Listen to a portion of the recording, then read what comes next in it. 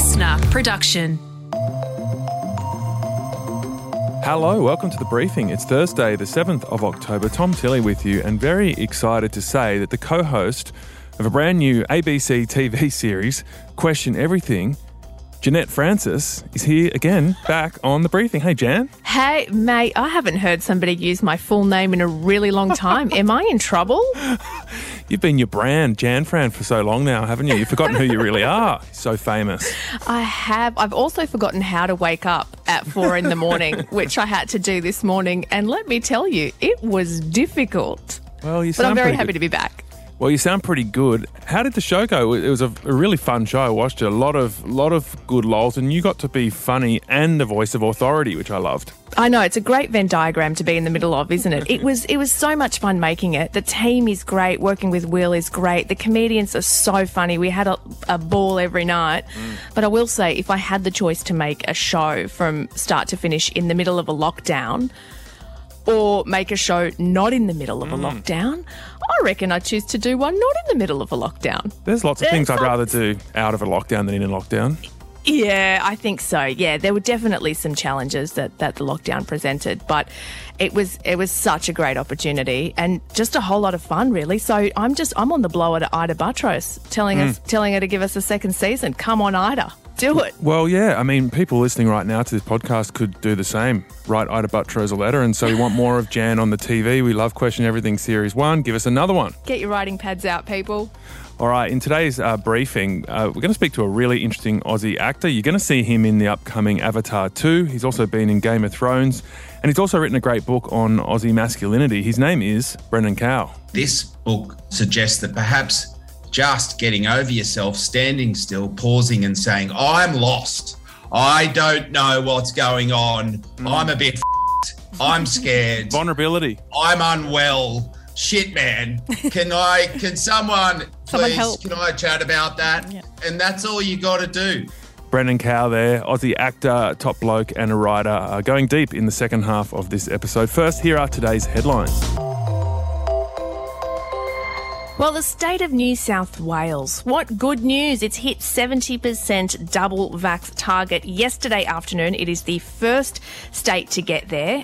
The new Premier, Dominic Perrottet, confirmed it last night. He said that the state was one step closer to having a quote-unquote proper summer, which I know I speak for all of the people in New South Wales when I say we cannot wait to do that. Yeah, it's amazing news. So New South Wales will start to open from Monday. The new Treasurer turned Premier has made some small moves already. He's renamed the COVID Crisis Cabinet to the Economic Recovery Committee, and he'll hear regular advice from the New South Wales Chief Economist. Presumably, Jan, he'll still get advice from the Chief Health Officer. Well, you'd like to hope so. I mean, reportedly he has a good relationship with Kerry Chant and with Brad Hazzard, who is the Health Minister in New South Wales as well. But, you know, Dom Perrottet has been a very strong advocate for businesses and for reopening from the beginning, and that's where he diverged from Gladys Berejiklian a little bit. You know, he's the Treasurer. This time last week he was the Treasurer, not the Premier. So he was the one counting pennies and fretting over New South Wales's economy. So I hope he'll toe the line between being a politician and listening to the health advice.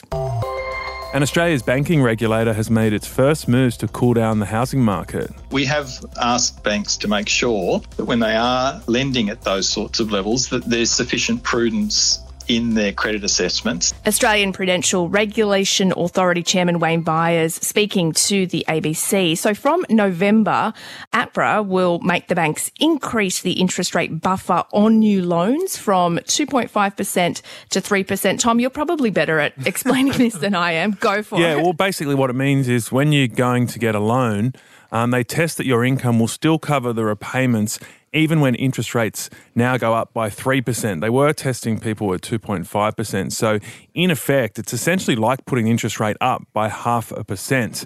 And this will basically have the impact on people's borrowing capacity of around 5%, they say. So if you were going to borrow your maximum, and your maximum was $1 million, you'd now only be able to borrow $950,000. So when people are going out bidding for properties, they'll have a little bit less to work with. Yeah, I reckon they've looked around and they've gone, holy moly, I cannot believe house prices have risen at their fastest rate in more than 17 years. Yeah. And that's, you know, we've had historically low interest rates that have been really driving that market. It's very hot across Australia, and I think, obviously trying to cool it down in some way, shape or form. Yeah, but this is a really small move. This will have very minimal impact, I think. So, because actually a lot of people don't borrow to their max already anyway. So this was a small move, and there could be further moves to come. So keep watching this space, but I think people are still going to be out there bidding pretty hard. That FOMO is real, Jan. And the Victorian Premier, Daniel Andrews, is refusing to comment on whether he is being questioned by the state's Anti-Corruption Commission, IBAC. If you want to know what IBAC's doing and who they're doing it with, then you need to speak to IBAC. He wanted me to offer you comments that I'm simply not going to offer you. So this came from a report in the Nine newspapers, so The Age in Victoria, where they revealed Victoria's... so in New South Wales, it's the Independent Commission Against Corruption. In Victoria, it's the Independent Broad-Based Anti-Corruption Commission. So the papers... that's a long name. Yeah. Holy moly. So The Age revealed that IBAC is investigating the Premier's dealings with the Firefighters Union. Yeah, they've been investigating the United Firefighters Union's role in mergers between Victoria's fire services since 2019. This is, though, the first time that the Premier has been linked to the probe. So they're looking into whether the government had any dealings with union leaders, what those dealings were and whether they were transparent. The Victorian opposition leader, I think he's seizing on an opportunity here, seeing what happened in New South Wales with the Premier resigning over an ICAC investigation. Matthew Guy, he's called on Dan Andrews to resign. He's spent his career telling everyone else to stand down who's under investigation by a corruption commission. Now he's under investigation. Well, of course he should stand down. Yeah, so one of the key differences between Victoria and New South Wales is the transparency here. So Dan Andrews, as you heard there, didn't want to comment on the investigation. IBAC itself also said that as a matter of practice, it does not comment on whether it has a complaint or investigation before it. Very different to New South Wales, which, at least in the case of Gladys Berejiklian, is a very open and public process. Yeah, they put out a statement saying exactly what they wanted to look into, and that will start in just over a week now. And more former Matildas stars have come forward with allegations of a toxic culture of harassment after Football Australia said that it was setting up a body to investigate the claims. We want our players to feel safe, to feel comfortable with coming forward and talking about their issues. And if they need to be investigated, then they will be investigated, but they'll be investigated by an independent party. That was Football Australia CEO James Johnson. This comes after former striker Lisa Devana told News Corp she'd been sexually harassed by fellow players while playing for the young Matildas. That's right. And now a fellow former teammate is also raising the alarm as well about a toxic culture in the sport. Renee Iseriev has told News Corp that toxic behaviour had been swept under the rug by soccer's governing body and that there were still, quote-unquote, predators in the sport. It looks like sport in Australia is having a reckoning as well. I mean, this was we've heard similar stories or allegations come out in swimming too, and now we're hearing them in women's football. Facebook founder and CEO Mark Zuckerberg has refuted claims his company puts profits ahead of people, says that's just untrue. Zuckerberg made the comments in a blog post on Facebook after former Facebook product manager Frances Haugen fronted a US Senate inquiry into big tech. I'm here today because I believe Facebook's products harm children, stoke division, and weaken our democracy. Yeah, this was a big revelation from Haugen. She told senators that Facebook basically had the ability, if it wanted to make Instagram and other platforms safer for kids and young people, and that they just decided not to. Now, following her testimony, US lawmakers said that Facebook could be facing a regulatory crackdown in what they said was a big tobacco moment. It's not looking good for Facebook. Yeah, but we've heard this before. You know, someone will go into Congress and say how bad Facebook is, and, you know, the various politicians in America will say how they're cracking down on Facebook, and here we are again doing the same thing. People just rely on it too much. That's the truth. People rely on it not just as a way of connecting with people, but to build profiles, to build businesses. Facebook hasn't had a great week. They had the outage earlier this week where it went down for 6 hours. And you suddenly realise if you're an influencer on Instagram and your entire business is tied to this one platform and it goes down for 6 hours, That's your entire livelihood. It's too big to fail, isn't it? Well, it's too big. It's that bit's for sure. Yeah, that bit's for sure. Exactly. But I mean, maybe Haugen isn't. She's certainly not the first, and I doubt she'll be the last either. All right, Jan, great to have you back on the podcast. We'll catch you again tomorrow. Antoinette Lattouf is joining us for our interview with Brendan Cowell.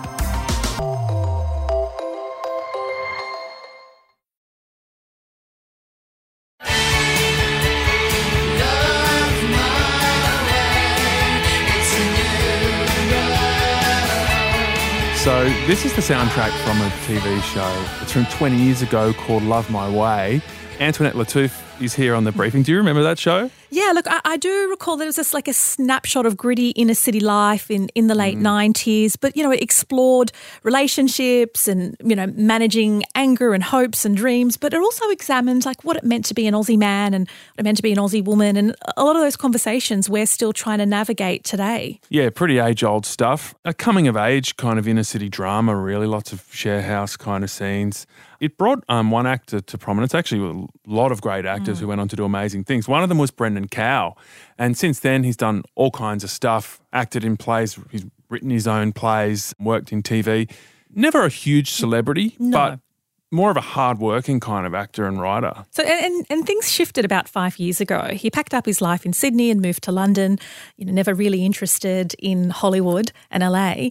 But then he gets cast in Game of Thrones, and now he's just been filming Avatar 2 with director James Cameron, and that's, you know, been 12 years in the making. We've been waiting for the next installation. So there's so much to talk about and unpack about his career, but he's also just released a second novel. Brendan, thanks for joining us. Let's start with your new book, Plum. It's about a rugby league player called Pete Lum. He's from Cronulla in Sydney. And I guess the book sort of plays in some of your favourite spaces, which is masculinity and suburbia. So tell us about this character. Who is he? Why did you create him? And what did you want to say with him and his story? Yeah, Peter the Plum Lum, he's kind of, a lovable brute. He's a 49-year-old ex-rugby league player who has only ever lived life in one way, which is, according to his father's mantra, never take a backward step. And he played for New South Wales and Australia. And now he kind of gets up, goes to work at the airport where he didn't go into the commentary box or the media. He's an anonymous kind of guy. He likes to be on his own. He drags planes out onto the tarmac, and one day he has an epileptic fit, which leads to a discovery. He has a degenerative brain injury from the way he played the game, from the head nods. And that if he doesn't change his lifestyle, which is drinking 4 to 14 schooners a day and smoking and the rest with his posse of men called the Coxless Four at the pub at Casbah every afternoon, then it could be dementia or death. He's got a 16-year-old son who's following in his footsteps. He's got a girlfriend that he loves very much, an ex-wife, and a lot of people that care about him, but the only person that doesn't care about him is himself. And so he goes on a kind of little process of self-discovery, which, with his brain busted wide open, includes a bunch of misfits coming into his life, but also some poets that may or may not be alive. I just want to refer to one quote in terms of its summary of your book and your character, Plum. So Plum examines the bruise on a nation obsessed with masculinity. And, toxic masculinity is a word that's used a lot and not everybody likes it. And even, here in the studio, Tom and I have different opinions on what it means. How would you describe toxic masculinity? I think toxic masculinity is when you get caught in patterns that don't allow you to grow. And Plum is incredibly toxic. In this book, he's riddled with booze and the rest, but also he just can't get out of this pattern to share. And so out of that comes violence, towards himself and the world. And I think that's kind of what I'm discussing in this book. And also in terms of Australian toxic masculinity, where I grew up, you were either the sensitive poet boy with a scarf on who got bullied, or you were the dumb brute. And I guess my book poses the notion of maybe it's okay to be both. And maybe deep down we all are sensitive poets and brutes as well. And that goes for artists as well. A life lived as an artist, you got to be brave, you got to be bold, and you got to get up off the canvas. That's exactly the same as being a boxer. So I kind of put this notion of the two Aussie males up into the air and say, what about if this is one person? Because you've been riffing in this space for a while. Do Do you feel like your understanding's changed? And I guess what's at the core of this often is about how to marry those two parts of masculinity, or there's many parts of masculinity, but how to find a balance. Because if you're too brutish and you can't even accept your own vulnerabilities and grow from them, or you don't treat other people with respect, then you're not going to live a fulfilling life and have a good impact on the people around you. I think you're right, Tom. I've always talked about the rage within men and the confusion. And I think inherently boys are sweet, especially when they're young. They're so affectionate to their parents and they just want to show their dad what they look, Dad, I built this. I threw the stick over there. Watch this. And, we're such sweet human beings. But then from an emotional stress or an emotional limitation comes odd and harmful behaviour. That's not spiteful, it's not malicious, it's just from a place of confusion. And that's because there's almost a kind of rugged individualism that happens with men where we feel like we have to bash our way through the wall on our own. And this book suggests that perhaps just getting over yourself, standing still, pausing and saying, I'm lost, I don't know what's going on, I'm a bit I'm scared. Vulnerability. I'm unwell. Shit, man. Can someone please, help. can I chat about that? Yeah. And that's all you got to do. And that's what people may or may not learn, is that there is no great skill to it. To connect with your girlfriend, there is no amazing sentence you have to say. You just have to take the bloody wall down, reach out. And in that way, it's about admitting you're embarrassed, and it's about being a bit of a kid again. People love it when a strong man enters a room and he's just fixed something and he's in his shorts, and women and boys come alive. It's great to have strong men in the room, but also who can be present, get down on one knee and listen to them. And listen. Listen's the key word. That's what I reckon us blokes struggle. We like to be in control, so we struggle to step back and let the other people take the space sometimes, I think. That's an alpha male quality I found, is that need to, I said it to a guy yesterday who's always been convincing me of how to live life. And I said, maybe the fact that didn't work out for you, you could now try curiosity. And he looked, I thought he was going to hit me. But I think that's what the modern man can do. You don't have to be the expert on stuff. You don't have to know. You can just be curious. And, curiosity is still powerful. And look, from a woman's perspective, I think a strong man walking into a room is, still impactful and still important, but it's what also a strong man does when a strong woman walks into the room, and what a strong man does when he needs to feel vulnerable. So I don't think it's about demolishing that rawness. It's about allowing other things to exist in that space, and also knowing that you may not be able to fix everything. That's okay. And you may not know everything, and that's okay. And you may hurt. I don't know. And you may hurt, and that's okay. And so, and I don't think it's about, metrosexualizing every man, because that's not for everybody. At different times, you've had to work really hard to almost reinvent yourself and find new ways to create and make a living in this space. And then 5 years ago, you moved to London, and now we're seeing you turn up in Game of Thrones and Avatar 2. What's going on with Brendan Cowell these days? Yeah, it's been an incredible journey. I thought, after Sydney Film Festival with Reuben Guthrie, I thought, I was just having a party at my house, and I thought, you know what, like, I could just sit here and be popular and be cool and keep making stuff, or I could just throw it all to the wind and see what happened if I went to London. And I can always come back with my tail between my legs. So I went over there to become successful as a writer, and I didn't stop acting on stage in Yerma. I played Galileo.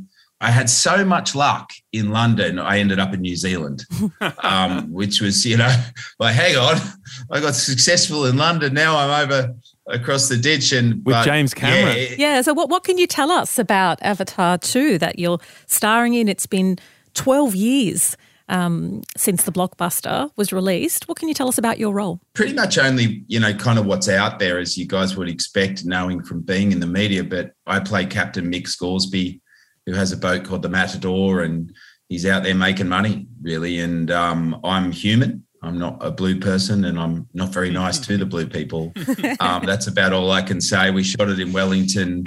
I got my mind blown by working with probably the best filmmaker alive, and I got to see why. Sounds awesome. So I guess this closing question kind of comes back to the whole start of this interview in a way that it seems like these big directors love Aussies, as you mentioned, that, you know, you're sort of now moving into a sort of direction that Ben Mendelsohn's gone down, and this international audience seems to be interested in these more blokey kind of Aussie actors. What's happening there? Do you think there is a real appetite for the rawness of the Aussie male in that context? I think there's just a gut-to-gut way of acting. And a lot of, you know, the British directors and producers over there said, you know, when I watch you act, it's like it's really happening.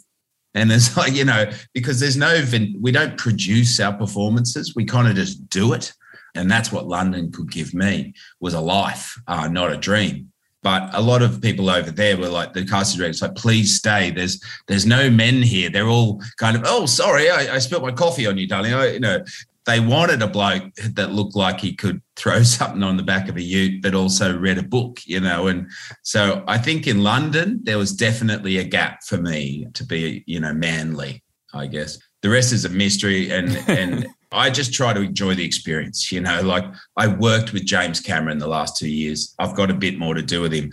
That's the blessing. Well, that's awesome. Whatever happens after that, who cares, you know?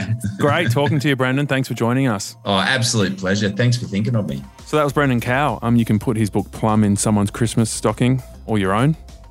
He's done a lot of thinking on masculinity. I found that really interesting. What I find particularly interesting is how much it resonated with you, Tom, and how much I feel, you know, there are things about the Aussie man that you embrace and are, but how you feel you probably straddle a few different identities. And that I've done the country kid footy, but also live that sort of, you know, whatever you call it, sort of urbane inner city life, you know, just one suburb away from Brendan, actually. I've actually been to his place for a kick on once after a play, like walking those two worlds, and I guess the double-edged sword of masculinity, and embracing the raw stuff, but not at the expense of, you know, vulnerability or intelligence. And asking for help and being okay and comfortable around strong women. And I think that's where we find a good equilibrium, where we can celebrate all the wonderful things about being a man and being Australian, and that we can also celebrate that about women, and they can coexist, and people can be comfortable and vulnerable and support one another. So, yeah, he's just continues to do amazing work in this space and get people thinking. And tomorrow on The Briefing,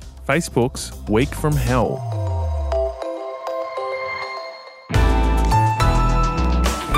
Listener.